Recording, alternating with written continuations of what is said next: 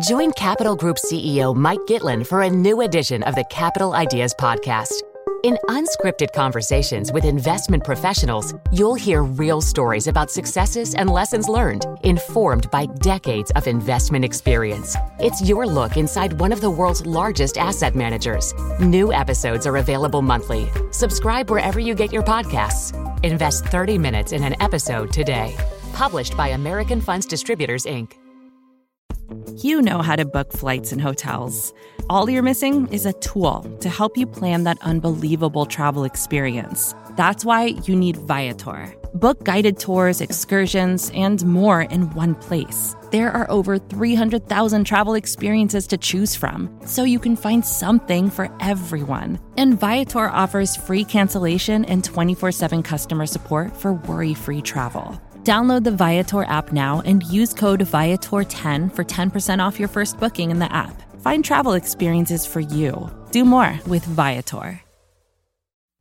Hi, I'm Kara Swisher, editor-at-large of Recode. You may know me as someone who thinks Mozilla should start a cable channel about the latest updates to its browser and call it Firefox News, but in my spare time, I'm just a reporter, and you're listening to Recode Decode, a podcast about power, change, and the people you need to know around tech and beyond. We're part of the Vox Media Podcast Network. Today in the red chair is Mark Surman, the executive director of the Mozilla Foundation. It's a nonprofit focused on advocacy, research, and the, quote, internet health movement. But it also owns the Mozilla Corporation, which makes the popular web browser Firefox. Mark, welcome to Recode Decode. Happy to be here. So, Mark, let's talk a little bit about the Mozilla Foundation, what it is, so people understand. It always confuses people. I've written what it was a million times in stories. I've written about the Mozilla browser versus the for-profit part of it. Explain how it's set up, the Mozilla Corporation is set up. Well, it's interesting. Anytime I give a talk, I sort of ask people to raise their hand. How many people have used Firefox? And everybody knows it. And then how many people know Mozilla is a nonprofit? And you get 2 or 3 hands, depending on the audience. Mm-hmm. Really, we were set up well before I was there with the idea that we need a public option on the internet, that it shouldn't all just be commercial. Right. We believe things should be commercial, and we're kind of a hybrid company, nonprofit. And that was started out because, I guess actually for some very pragmatic reasons, in that there was a tiny band of people who wanted to take on Microsoft. Mm-hmm. They had this thing called open source, and they had the old Netscape code. Right. And they thought there was no way to win. If I gave you, $2 million, which is what they had to start this nonprofit in the beginning, and said, beat Facebook, that was what they were up against. Right. So they started. And Microsoft had the Explorer. Microsoft had Explorer. And Netscape. This band of crazy. Netscape had gone public. Gone bust. Gone bust. First, yes, but it had been the original browser. It was started by Mark Andreessen and others at Netscape. Exactly. And so here were these set of people. By then, Microsoft had gone from thinking the web was completely unimportant to having 98% market share in browsers. And nobody could do anything. And they were trying to fold the internet, the web, back into Windows. Right. And so there were these crazy people who said, well, we need an alternative. Because search was the primary. The browser on the laptop was the primary, or on the computer itself, on a mainframe essentially, was the way desktop. I forgot what it's called because I haven't used it in 100 years. But the browser on a larger screen that did not move around like a web, like a mobile device, was how you did it. It's crazy to think we have to go back and describe it, but it's true. Yeah. But if you go back in time, we had a phone that was plugged into the wall. Imagine there was one company who controlled all the ways you could see the internet, and that was Microsoft. Right. And it was originally started off by Netscape, which was a very idea, and then Microsoft copied it egregiously. Which is why it got into trouble. Originally, Andreessen started off as a public project in University of Illinois, and it wasn't a business. Nobody thought this was going to become a business. Now it's our whole economy. Right.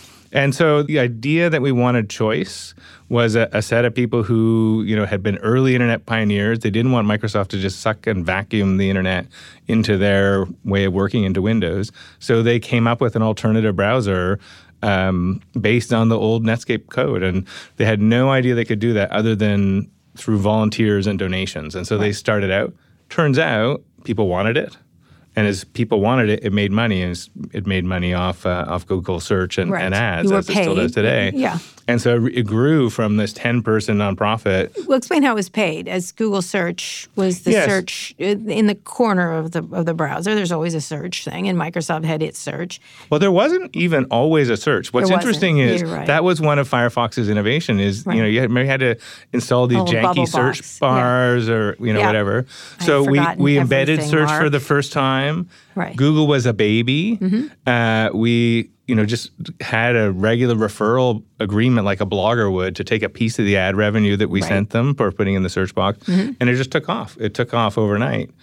And so we realized we had to be a serious business and not just the scrappy open source project. In order to pay for this, right, and the development. And because the opportunity was there as well. We could pay because we weren't going to just do it through volunteerism. Right. So fast forward to today, we've got this history of a successful browser, although it's gotten beat up, and we can come back and talk about that. And we're at a different time in history, though, where a browser isn't, just like we talked about, the thing that shapes how does the world work. Right. I mean, why it mattered then, it shaped how the world worked. And we are in the business of making sure the internet works for people. So where we are today is both a browser that's regained its feet, but looking at how, in, say, the era of AI, do we really give people power back into their hands like we did with Firefox 20 years ago? We're going to talk about how people compute or use the internet, because it's changed, obviously, for mobile. And I don't know if a browser's a browser, even though people are using browsers. They don't think of it that way. They think of it as Google or an Amazon page or just the internet. Or an app or just the internet. But tell me about your background. Talk about how you got to doing this. So it's a kind of funny thing. It's a neat job. It's a job I love, to be the head of this foundation that then owns this big tech company. And people often ask me, how did you get there? And the true and short version of the answer is punk rock and the peace movement. And that makes sense. With Mozilla, it makes sense. For Mozilla, I guess it makes sense. Well, it's amazing the number of people who kind of come from a punk rock background that you find in lots of different parts of this era of tech. Like sort of, absolutely. Not the younger people, not the old people, but a lot of punks. It was the whole Earth Catalog gang. Well, that's the hippie one, and then the punk one came later. Okay, all right. I think that's the different eras, and so it was. I had moved from this lovely... And then there's the Stanford Brigade, but we won't get into that. We're not going to talk about them yet. Yeah. I moved from this lovely little liberal college town. I'd already found politics. I was in grade 9, and my dad got ordained as a minister. And we get sent up to this pulp and paper mill town. So imagine it's moving from, some lovely college town into the movie Fargo. And I show up in my combat boots. I'm the only kid. And it's the height of the Reagan, Cold War, nuclear arms race, all this stuff. So, and actually another key piece, in this little town, I lived in Canada, the local commercial television equivalent, affiliate equivalent of an NBC, was run by this penny ante guy who only would pay minimum wage for people to work there. Okay. So I had a job in TV. I started a peace group, and I was this punk rock kid at 17 in this little town. Team of one. A team of one. Well, there was a guy from the rail union who was the other part of my team. Cool. Okay. Yeah, and a much older guy. And so I got to, because I was at this TV station, pick what public service announcements we play. We could play the Red Cross, you could play the Mormons, whatever. If it was unsold commercial time, we got to just play what we wanted. So, of course, I make a PSA for my little peace group. And which, this town is not particularly popular to be a progressive activist. And I play it. It plays during the A-Team or MacGyver or whatever. I see it at home. My friends play it. And I come in one day to pull the tape out, as in pull all the tapes for the evening, and it's gone. And I go to the station manager. I'm like, where's the tape? I said, well, the station owner said we have a policy of no local public service announcements, which, of course, was just made up. Right. So very, very... So they're trying to shut you down. And then the he was told man was shutting you down. The man was shutting me down. And not letting you do the PSAs during the Mr. T part of the evening. Exactly. What happened to And so Mr. minor censorship by global censorship things, Still. White boy in Northern Ontario gets his peace tape destroyed. But it made clear that was all it on the... an 8-track? No, it was a big 3/4 inch. Okay, right, and just asking. And hoping. but it was that old broadcast tape of the time. And so it did really just reinforce all the punk rock records I listened to were true. The man is going to shut us down. And I would say most of my career has been about that. Take back the power in a minute. Fight the power. Yeah. And so I say most of my career comes from that kind of spirit, right? Right. Is we need to make sure that there is a public people's option for communication. So, all right, so here you are. Why not follow into the internet? Yeah, so that's what you did. Yeah. So how did you get to Mozilla? I did internet stuff from probably 94. I ran a nonprofit internet provider that provide dial-up, provide email to activists and politicians on the left. For those that kind young of stuff. people who don't know, you dialed it up. You dialed it up. You plugged it into your phone and went, exactly. And, at the time, you charged like $6 an hour to be sitting on the internet. Right. It was like, we used to call it CompuServe for communists. That was our kind of internet provider that we ran. CompuServe was a service, popular service like Prodigy. Back in, like Prodigy, that's an analogy that people would get. I used to say CompuServe was everything. Like Instagram. I think Prodigy was everything Sears knew about the internet and IBM knew about retail. Yeah, it was a sad era. Owners. Yeah. So I did that. I did open source projects like helping people, like building early content management systems to help activists do websites and publish stuff. Just always something on the kind of tech and social change side of things. And then one day, somebody kind of passed me off a blog post from Mitchell that said they'd been looking for a while for an executive director of the foundation. And of course, these are my heroes, right? I mean, I'd watched Mozilla from the early days since 2008.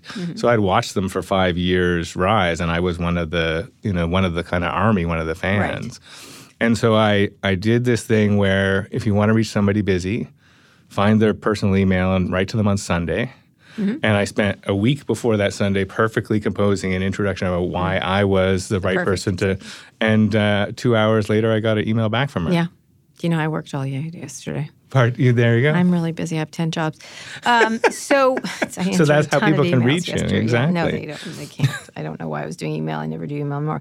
But so you did that. And the concept at the time was that you guys you did take off with Google. With Google really brought in real revenues for you. Yeah. I mean, this is now like a $400 million a year social enterprise. Right. There's not that many like that. But you shifted to Yahoo for Briefly. Yeah, briefly. That was the Marissa Mayer era. Who was going to pay you a fortune, I recall. Well, and in the end, it was potentially going to be an alternative. So. Right, because Google ran everything. But at the time, they were small when you started. But you gave them a leg up. Just the way, by the way, Yahoo gave Google. People don't realize that the way Google got big was by being the search service on Yahoo, which was the most popular site. It's easy to forget. Not for me, because AOL did it to Prodigy and Netscape. Someone did it. Yahoo did it to Netscape, and then Google did it to Yahoo, which was similar kind of thing. But you guys had all this money to go around, and so talk about what you still were up against Microsoft as a browser.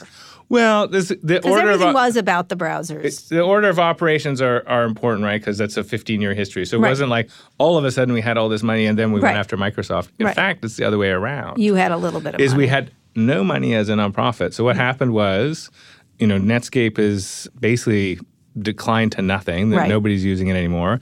AOL had bought it. They're just going to kill it. Right. And somebody, I don't know actually really who did this, a rumor was maybe Mitch Kapor, went and negotiated that the IP and $2 million would go from AOL as a kind of a parting thing. That was negotiated at one of our All Things D conferences. Yeah. See, you know about this. I do know about it because I know where it was done. Yeah. And it was indeed that. That's exactly. And so, Ted Leonsis was involved. A nonprofit with $2 million to take on Microsoft. There wasn't any idea that there would be Google revenue. Or like the search bar maybe was in there. But I mean, Google's early, right? Nobody thinks this is going to be a big business. It's impossible to imagine that now. So really the first 2 years, it really runs as a nonprofit for no money. And a bunch of internal drama and kind of changing the product. And Firefox emerges, and there's that big New York Times ad, which for people who don't remember or who are too young, took over a 2-page New York Times ad that people donated for. And the copy of the ad, the logo was made up with the names of all the people who donated. It was a big participatory nonprofit project. And what happened was the search bar was there. And we just put in, I think, the affiliate code because Google wanted traffic from anyone, right? Bloggers could make money getting, providing search to Google. And it just took off so fast that Google came back and said, we got to negotiate a different deal. Right. So the chink in Microsoft's armor came before the money. And then the money has been the thing that has allowed us to stay in the game. And, almost all of it goes to just keeping Firefox competitive. So then Microsoft, of course, got in trouble over what it had done to Netscape. Well, that was all around the same time. And so I think that helped, right? It did help because they couldn't be quite as aggressive at killing you. Yeah, and people who don't remember is basically the U.S. government took them to court for antitrust. Sounds familiar. Right. And that created a little chink in the armor. Although not as successful as people think it was in the end. Well, it's an interesting question. It slowed them down considerably from what they were doing. But could Firefox have been successful had that not happened? I mean, this is kind of a chicken. No, they would have killed you. Right? Yeah. And that would you wouldn't mean have known. The internet would have been sucked into Windows, right? We wouldn't have had JavaScript. We wouldn't have had Ajax. Like all this, you wouldn't have had Facebook. You wouldn't have had YouTube. I mean, all this stuff was because we moved out of Microsoft trying to take all of the technology of the internet and which was a public standard, and suck it back into Windows with ActiveX and all that crap. It was the dashboard of the internet. Your browser was the dashboard to the internet at the time. So if they'd killed us, who knows when an alternative would have emerged. Right. And they're still a dominant player. But we'll talk about that when we get back. We're here with Mark Surman. He's the executive director of the Mozilla Foundation.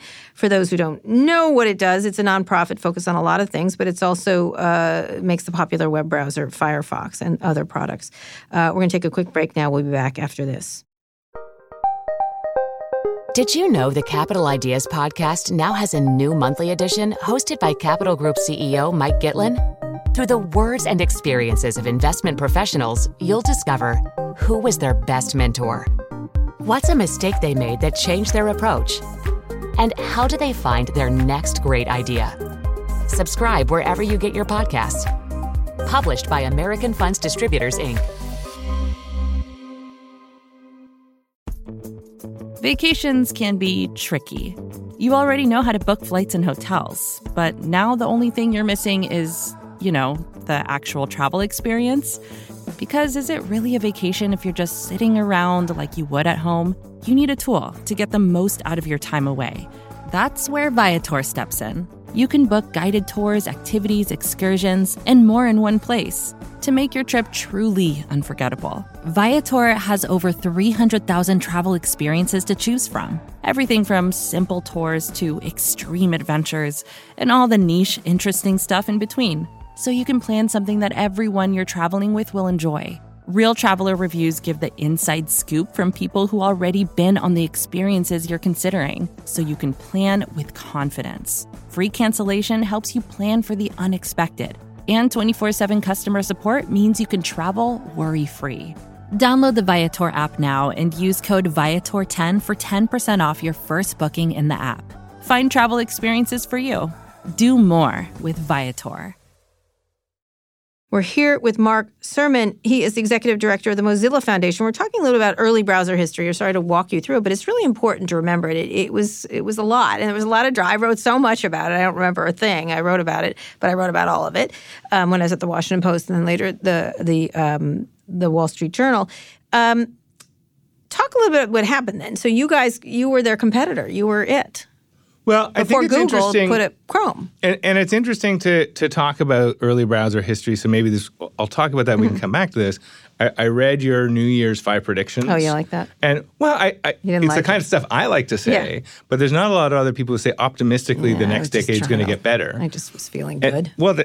But some days you know why? Here's why. Because I'm so sick of these stupid internet people saying I hate the internet or I hate tech. I don't hate tech. I hate what it's become. Mm-hmm. I like what it was, and I like what it could be, and I don't like what it's become, and I don't like their stupid victim-y excuses about it. That's what I don't like. And I am with you on that. You know what I mean? I'm like, stop, you billionaire. Stop your whining and start doing something better. Or anyone, or you politicians, or you activists, or whatever. Let's do something better. Yeah, it's like making shitty pizza. I'm like, you're making shitty pizza, and pizza's great. That's my feeling. Right. That's my theory. You can't have good pizza, and there's a lot of shitty pizza. That is my theory. They're making shitty pizza. But then you got to do it. Yeah. And so to go back to, what happened, it was a set of people who we found an entry point, and it was a set of people who wanted, at a time where tech felt crappy, to make it better. And so the things that happened after the after the kind of chink in the armor, you've got Mozilla, you've got Firefox with, whatever, 5, 10, 20 million users growing really quick. Mm-hmm. And the nerdy thing that happens is then web developers start developing for the web again instead of developing for Internet Explorer. Like, remember you used to get all these pop-ups that this site only works with Internet Explorer. Right. So that was the unlocking of the cross-platform AJAX age of computing, right? Where you got Gmail and you got Facebook and you got YouTube without, like, remember, a web page was a web page. It wasn't an app. So that ushers in really the era of cloud apps that we have kind of taken for granted between, whenever that is, 2003, 2004, and the smartphone. Mm-hmm. And so that's a pretty significant transformation in terms of anybody being able to set up any business really, really quickly. I mean, most of the people we think of as the giants now start then, right? Like start in the early 2000s. And it's that era of the web that tees them up. Right. All right. So go through. So what has to come through that when it opens it up? Because it does open it up for, and people don't really. You could only use certain things for certain things. Like it was so like. Nothing was interoperable. It's sort of like 8-track and Betamax. You're on a Mac, I'm on a Windows. Yeah, you're using this software, I'm using that software. Betamax was the fight. Again, it felt like that in a lot of And then all of a sudden, if you had a browser, everybody had a browser on a laptop, and it meant that... And some of them were loaded on, like the Microsoft ones. But it didn't matter. Like so the joke, old corny Mozilla joke, what's the best version of Firefox ever released? Internet Explorer 7. And the reason is... Because it created competition. And created standards. Yeah. Right? I mean, that's the real thing, is that the programming languages used to write everyday things people used on the Internet became one. Yeah. Right? Yep. That was the difference. And that's what unlocked a lot for developers, whether you're Zuckerberg in your Harvard dorm room or somebody trying to do some crazy wacko art project. Right. Everybody had one computing environment. Right, which was critical. And that was the web. Which was critical. And that hadn't existed before. And it was also create a level of competition. I joke about competition, but they wouldn't have done anything better. They wouldn't have made improvements. But then Google, again. Well, what happens is... You were doing search on Google, and then all of a sudden, the Borg that they are, they have to do everything. They have to have... Yeah, and they're our competitor in the browser, and they've clearly taken over that market in a big way. What's the market share right now? Everybody fights over market share, but they're at something like 60 on desktop, and we're at something like 10 on desktop. Who cares about desktop? And for us, but that's the point for us is... Oh, in Safari, you've got Safari. Well, I think in web pages and in browsers, the desktop still matters. Yes. I mean, people don't use the thing the browser on mobile is just a way to open a link from Twitter. But, the thing for us has never been to be the biggest in market share. It's to be able to influence how does the industry work. And so for a period, we had that influence. We don't, obviously, now because the browser is not the influential tool. Right. So a lot of our question now is, what do we do now that stands up for people's values? Before we get to that, I want to talk about the entrance of Chrome into this. Did what? Because you guys were sort of the rearguard action against... Well, most of what Chrome did was eat up Microsoft. Right. I mean, the first thing that Chrome did was eat up Microsoft. And so, you see the Internet Explorer market share go down and you see the Chrome one go up. We've gotten beaten. It was a better browser. It was a better browser. It was more vertically integrated with a bunch of other services, which becomes then a part of the privacy problem we have now. But, they just replaced Microsoft as the dominant player. Sure. And we've dipped a little bit, but roughly stayed about the same size. It happened just as I What a surprise. came. What a surprise. And, the thing about it is lots of people compete on one vertical in the industry and cooperate on the other. We do search with them because that was literally in the beginning. I've gone back and read the bugs. That's the search people want, right? We do a deal with them on that. So Alta Vista didn't work out. No, Alta Vista, we tried to partner with Alta Vista. we're making jokes no one's going to get. Oh, the old people. Yeah. But yes, Alta Vista didn't work out. So, that's a good idea. In any case, here they come. I think it was later, as they really have been a very aggressive competitor, where you question, how are they using their vertical integration, or are they using their vertical integration in nasty ways? And, it's pretty clear they are subtle, but... What? What? They're only being sued by Sonos. Who else? Well, exactly. I mean, it's exactly that thing. Genius. How do you... Yelp is always yelping about them. How do you collaborate with something that big and aggressive. Well, they right? need to That's grow. What the Sonos That's thing what I is. keep saying. I'm thinking about doing home saying, look, this is what they have to do. They have to go into healthcare. They have to go into automotive. They have to grow. They can't help You think themselves. that's a good thing? I mean, No, but they just that's what they have to do. They have no other. Well, and they've restructured themselves to do that. Right, they have they're to going grow. into smart cities. I live in Right. Toronto, and the Well, sidewalk we'll talk about that in a minute. lab thing is but there. they have to grow. Yeah. And therefore we have to stop them from growing because we need to create innovation. We'll get into that because I don't fault them for doing what they're doing. They're just doing it because they were drawn that way. You know what I mean? Like And there's something about public companies and they have to get bigger. Yeah. They don't. What else do they do? Okay, now we're going to stop? No, of course not. They have to continue to move in, and the areas they have to move in have to be adjacent, and then adjacent, and adjacent, and adjacent. So Well, there is it's a not question of what limits the growth and where are the balances that we want to put in place as they Right. grow, right? I mean, Right. if we could say that Standard Oil needed to grow indefinitely, or that It doesn't have to. DuPont needed I'm to grow talking about have indefinitely. to. It has a desire. It doesn't. It cannot do anything but what it does. Right? It just. And we got to set some ground rules. Yeah. So, all right. Exactly. Oh, I agree. You know that. I just had this big argument with Paul Ryan today on stage, which was, he was still back in the self-regulation, we'll fix it all era of the government with the tech industry. And some of it might, but not now. So you now explain what you then do. So here you are, sort of the same place where the browser isn't the game, and there's the mobile browser, and people use if they're on iPhones, they tend to use Safari, which is Apple's browser. If they're on Google, they're using the Chrome. Microsoft never won in the phone area, so they're out of that business where everything is happening. And then that's it. And Amazon never had a phone that was successful. I don't think they had a browser. Did they? No, they never. No. Yeah. There's three things, I would say, what we do now at this juncture. One, which is what Chris and Danelle really together as a team helped do, which was stabilize the browser, which was in decline. Right. And tee it up to be something that is better for you to the degree that that's a part of the center of your digital life. So a lot of the stuff we've added, like a password manager, Lockwise, or this thing Monitor, which shows like when your accounts have been breached, are about at least you have this relationship with the browser. We're there to kind of have your back. And so get the browser on stable footing, high performance, good at privacy and security. So I think we're well on track on that, and that's for what market? Because that's like a declining, like well, the I think desktop that is for the people who already use browsers on desktops. So I mean, So how long does that last? Well, that's where the next couple questions come in. Right. I think it lasts for quite a while, but where it's declined is in its influence on how things work. So, Right. I mean, in terms of protecting It's people. also like dial-up AOL. It's like there's a market.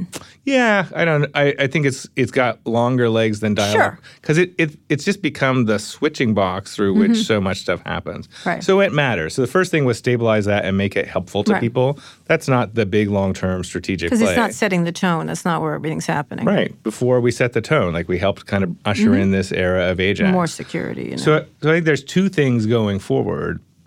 One is what tech can we bring into the market that is going to set the agenda going forward. But the other is the market alone is not going to take us down the path we need to go. And it's also not going to be governed alone. We really need some sort of zeitgeist, some social movement that is going to push for a You're different kidding. way They this don't works. have our best interests at heart? No, neither, in fact. So like the citizens have to do something. It's crazy. You're kidding. So that's been the funny. That's what All right. my project So what does is. that mean when you're talking about internet health? What was it? Sorry, internet health movement or Well, our sense is that we need, when we actually see the drive for or thirst for something like the environmental movement, but for the digital environment. Yeah, I was talking about safe internet. That was one of the things. Like, who's going to build when I talked in that column, I was Safe or talking about trustworthy, or there is a market. I was trying to appeal to greed in these people, but it's not just the market, right? I mean, if we think about, frankly, if we think about any big social change, there's a social movement, whether it's civil rights or women's rights or the environment.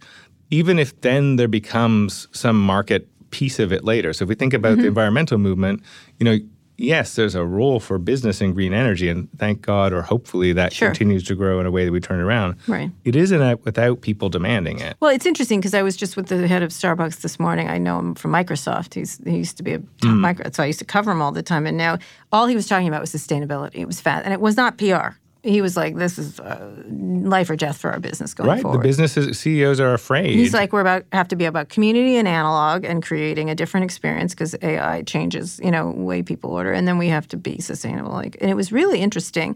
And this guy was not someone like this. And I was trying to figure out if it was just, PR speak, but it wasn't. He's right.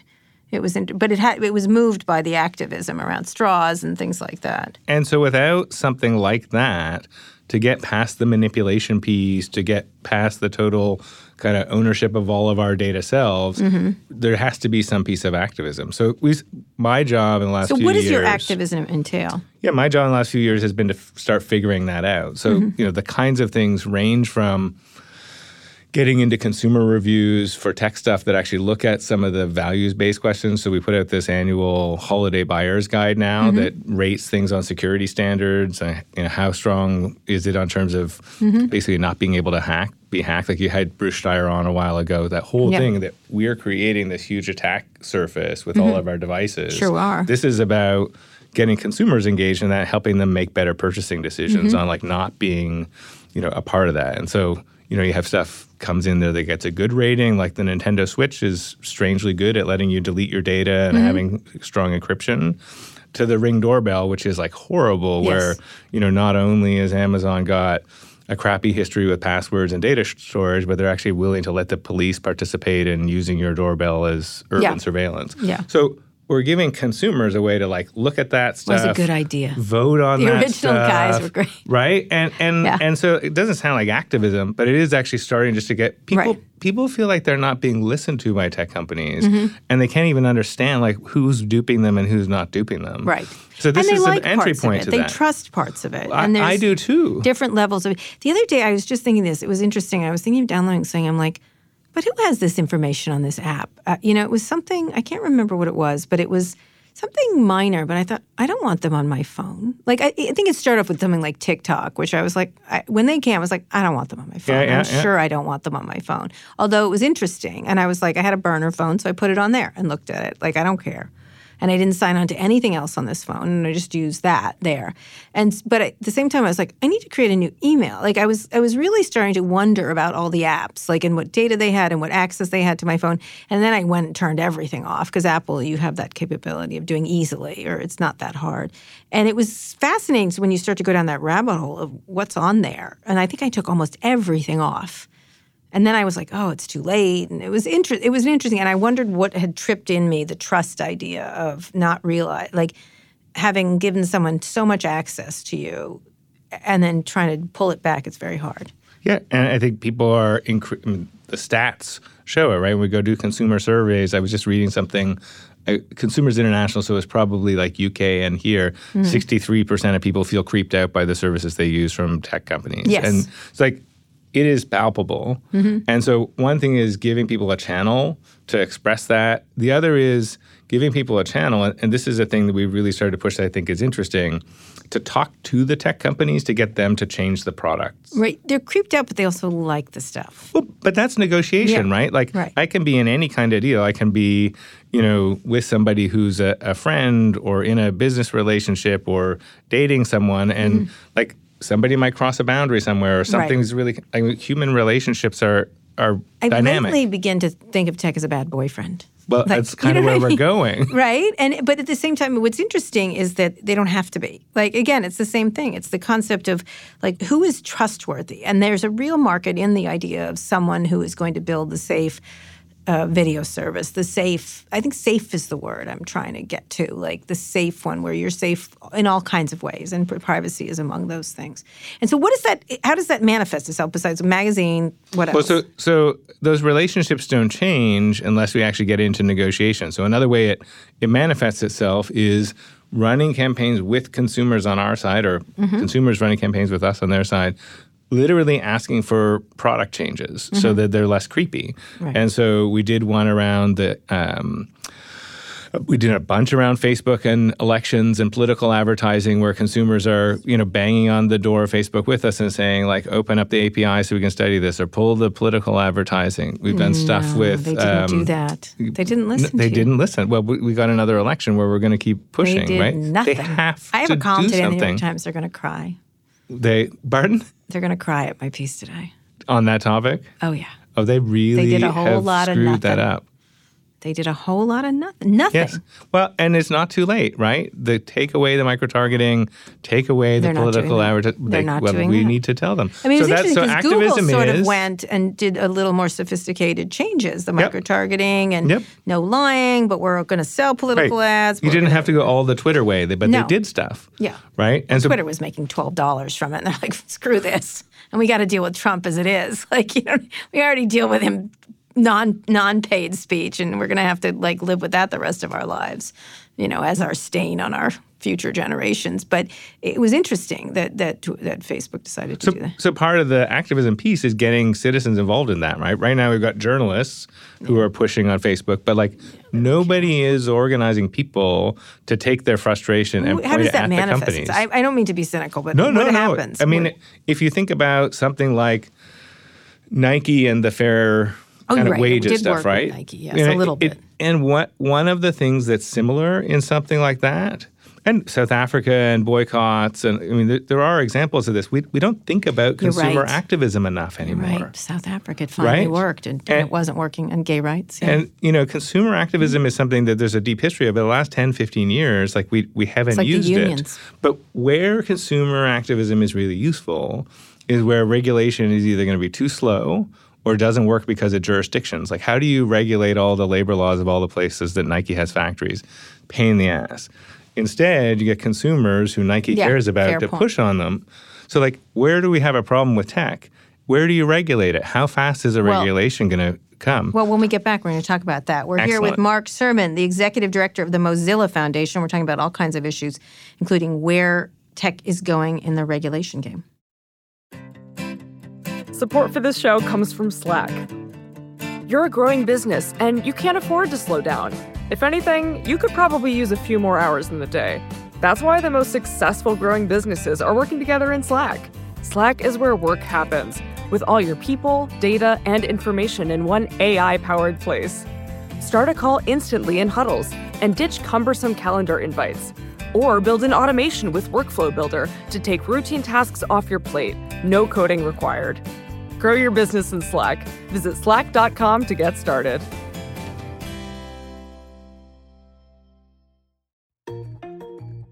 This episode is brought to you by Choiceology, an original podcast from Charles Schwab. Choiceology is a show all about the psychology and economics behind our decisions. Each episode shares the latest research in behavioral science and dives into themes like, can we learn to make smarter decisions? And the power of do-overs. The show is hosted by Katie Milkman. She's an award-winning behavioral scientist, professor at the Wharton School, and author of the best-selling book, How to Change. In each episode, Katie talks to authors, historians, athletes, Nobel laureates, and everyday people about why we make irrational choices and how we can make better ones to avoid costly mistakes. Listen and subscribe at schwab.com/podcast or find it wherever you listen.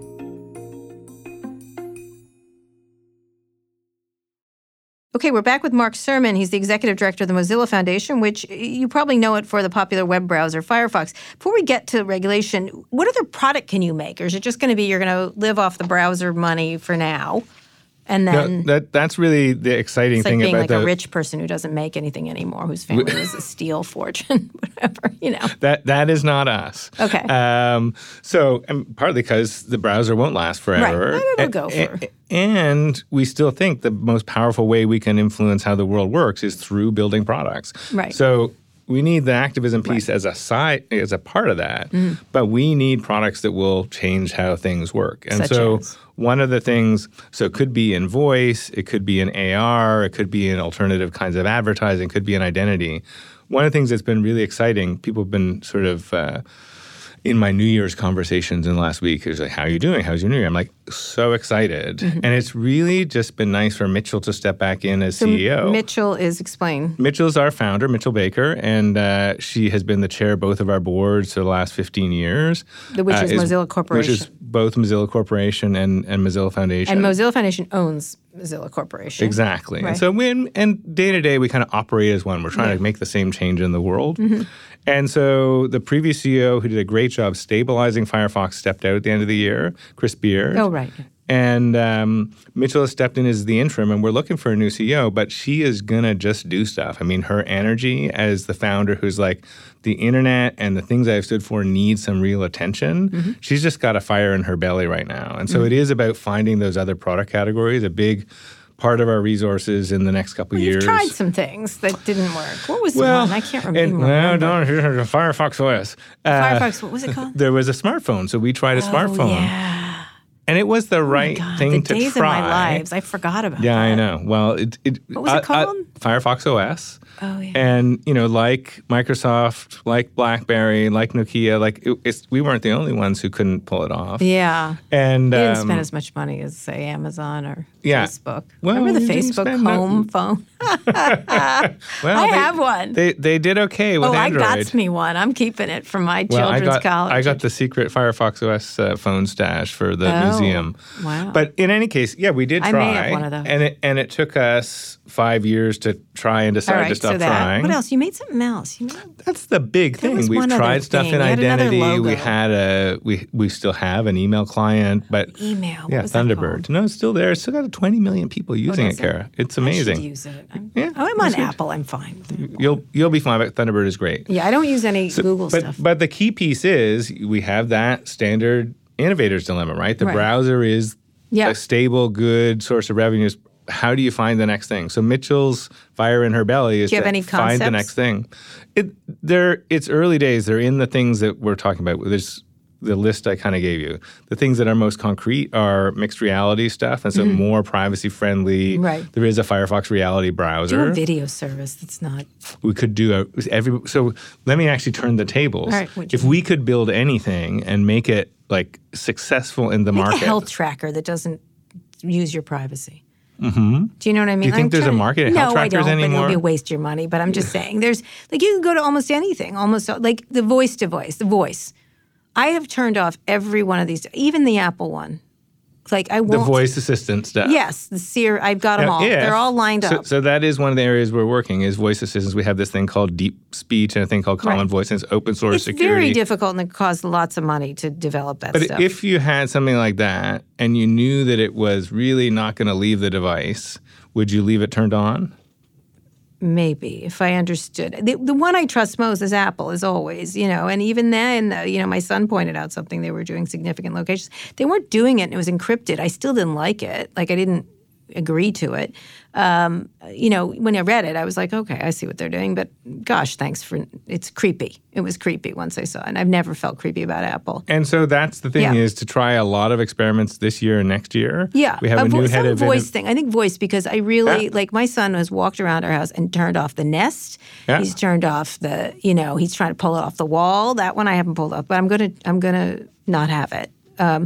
I'm not going to have any internet-enabled thermostat device, even though it's very convenient to do from my phone. I use it a lot, which is interesting. I think any kind of listening, whether it's the Echo, whether it's what's the Google one called? I don't know, Home? What is it? Google Home, yeah. Home. Facebook Portal, are you kidding me? Someone gave it to me as a joke, and I think I buried it because I was like, I know it'll turn on. You should give it to your worst enemy. No, I was like, I must bury this. Give it to your enemies. Put it in a lead thing. I just was like, there's no way I'm turning this friggin' thing on. And then I saw J-Lo and Kim Kardashian. I wrote Kim Kardashian. I know her a little bit. I was like, do not put that on, Kim She was Kardashian. advertising the Facebook portal? Yeah, they were. I was like, all right, you two. I hope you were paid a lot. But so I think there's stuff there that we'll explore. I'll tell you what it sounds like science fiction, not because it's going to be science fiction to the public, but to nerds. A thing I am really interested in is what you start to see showing up nerdily in some of these regulatory things like the Access Act as separating out the data storage from the data exploitation. Yes. So that Facebook wouldn't have my data, Google wouldn't have my data, Mozilla would, or Yeah. I would, or I would trust the consumers You're union going to to get have the it. data from them from their cold, dead hands. Yeah, Yeah. or active Congress. Well, they're not going to even understand that. Like, I think what's Well, it's interesting. already in that Well, one one of the- proposed legislation. It is. But one of the things I always try when I give speeches, and it does resonate a lot, I'm like, do you get your email? Do you get like your map? Oh, isn't that great? Don't you get dating? I said, you're a cheap date. Every single one of you is a cheap date. You get these shitty apps pretty much. Like, they're fine. And they get all your data, and they are billionaires. Exactly. I was like, do you think that's a good trade? So let's 'Cause it's not. turn the tables of that Right. and kind of collectivize our personal data ownership and sell it back to them. Or should you be able to? Can you sell your liver? You can't sell your liver. Well, it's an interesting question. Yeah. But you can certainly... You I can don't sell think your it's- attention. Can you sell your attention? Right. And if we had some set of trustees, some set of intermediaries on our Right. side of the table, I mean, even to think about turning that to kind of becoming personal AIs. Mm-hmm. We have so many automated decisions coming at us, so many AIs coming at us, and we have to make these like manual human speed decisions about how that works. Right. That's another area to kind of very science fiction So look you at. have What's the your own AI on eye. our side of the table? Right. Well, there's been efforts at that, OpenAI and stuff like that. Well, There's- OpenAI is not about that. It's not about the adversarial personal AI. Yes, that's actually about not letting Google and Facebook run the whole table. the whole big monopoly, exactly. Right, on that, which I think is a good idea. I agree. Which is a good idea. So last thing I want to talk about, because we only have a few more minutes, is the concept of then you're thinking about all these cool ideas, and it's a pleasure to talk to you about it, because one of the things that I'm really thinking about is where does innovation come from? And one of my arguments is when you have these giant companies, as much as this is what they do, they grow, you're not going to get innovation. They can't innovate. They can steal, or they can buy, or they can borrow. And they can block. They can block, but they have a hard time innovating. Every now and then, like, look, AirPods are cool. Like, I love them. Like, they're innovative. Like, I haven't seen anything like it, and it was their idea, and I see it fresh. You see some very innovative ideas from Snapchat, or like in the social media space. You don't see anything in search practically. And so why would you? Why would you invest in doing that? So how do you get to innovation when you have these big companies? Is the only way regulation? Is that the only? And give me what you would think, and then how do you get to innovation how do you, without it being like a China top-down thing? Like, how do you, and you want government involved. This was an argument I had with Paul Ryan. I'm like, you need government involved in certain amounts of these things in a significant way. Like, the space race is now being run by 2 billionaires. Yeah. Well, That's it. And other countries. I've got a bunch of answers to this. Mm-hmm. And one of the trite answers, you get innovation if you have competition. Right. And so part of the problem not a is, trite answer. so the reason we're talking about antitrust, right, is like so much power is in so few hands. Like, there's no incentives in the open market for people to innovate, or no space, right? There's no oxygen for people to innovate. Right. And so that's one piece of it. The other is, which I think is actually tied to the monopoly or the competition question, is, you get the most innovation at these sort of tectonic shifts or these paradigm shifts in how anything works, but how computing works, right? So it's not shocking that as Ajax and the kind of cross-platform browser piece emerges with Firefox and then Chrome, that's when you see the Facebooks and the Gmails and the whatever. Right. Because now I can actually do stuff on the web. Sure. And so new entrants come. So, where do we look for those tectonic shifts? Maybe it's as we move out of the browser and the phone into kind of ambient reality. Maybe it is still enough space in the voice piece, which is kind of part of it. I think if we can do this, cleaving the data out of the hands of the people making who them suck share it it. all, making them share it, something that actually, because the thing about AI now is like the web 20 years ago. It really is just computing with data. Right. Right? Like, if I'm going to build something today, it's like I'm going to build it with data and AI. Like, it's the programming tools. It's not just it is not primarily some big scary thing. How do we actually make sure that's open enough, which means that the data is shared enough and also But private? isn't it already over with Google? I don't think so. Amazon and Facebook kind of have been locked up. I am hoping that we can that's what you would have said about the web browser in 2003. So where are the chinks we can put in the armor, which goes to your regulation piece? I would say we're cautious about regulation because you also don't have Yes. people in Washington and Brussels. I mean, God bless that there are some amazing people. There are smarter but people than you think. Yeah. I push back on No, that no, today. there are. I mean, we work with Yeah. a lot of them, right? But it is not the DNA of those places to really understand the. Nor should they, but they also don't understand Wall Street, and there's regulations about Wall Street. They Sure. don't understand So cars. we gotta figure there's that out. regulations on cars. Not all of them are perfect. Planes, look how many fuck-ups are, but boy, there's planes pretty much fly every day pretty safely. But they've built expertise on those things, and so we also need to invest in that in government. Right. And you take the antitrust stuff. You could say, okay, let's take a vector of break up Facebook on break up Instagram, WhatsApp, and Facebook Messenger, right? Or Facebook, the overall platform. Kind of makes sense. Maybe it would work. Maybe they would share data less between them.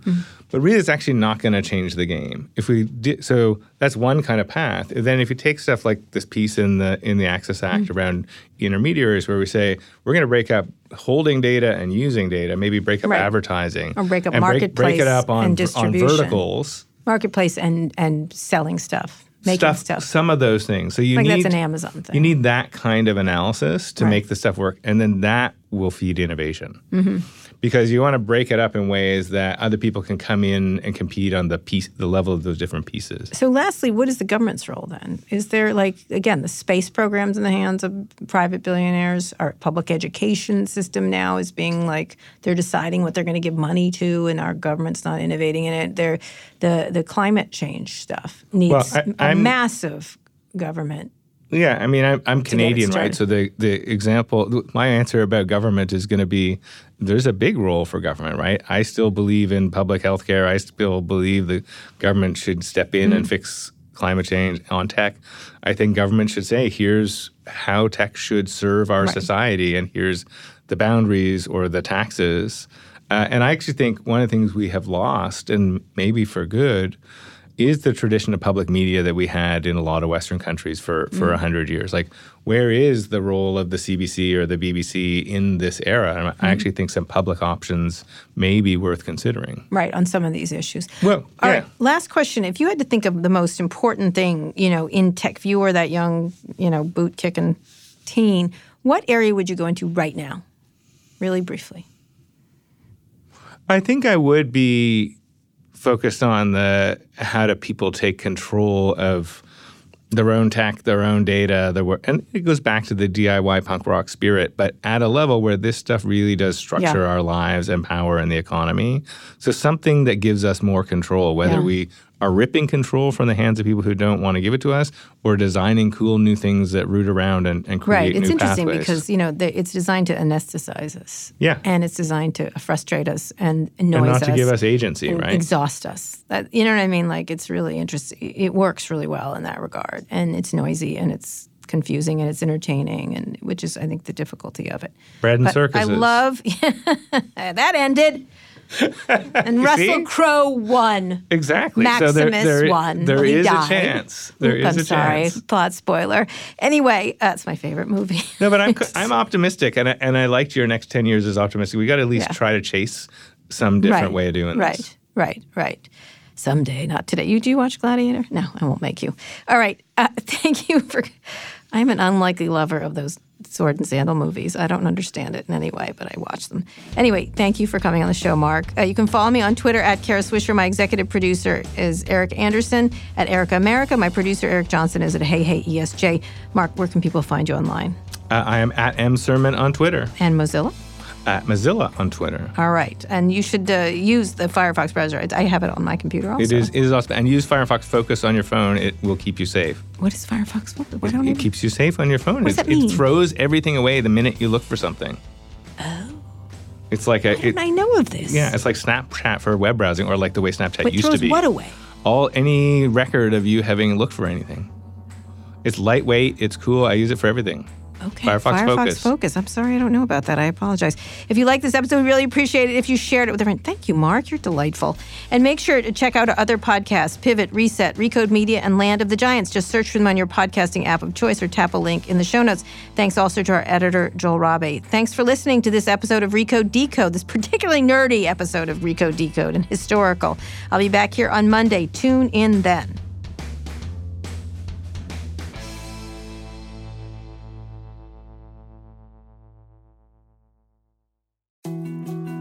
More to-dos, less time, and an infinite number of tools to keep track of. Sometimes doing business has never felt harder, but you don't need a miracle to hit your goals. You can just use HubSpot, because their all-in-one customer platform can make growing your business infinitely easier. Imagine this: high-quality leads, fast closing deals, wildly happy customers, and more benchmark-breaking quarters. It's not a miracle, it's HubSpot. Visit HubSpot.com to get started today.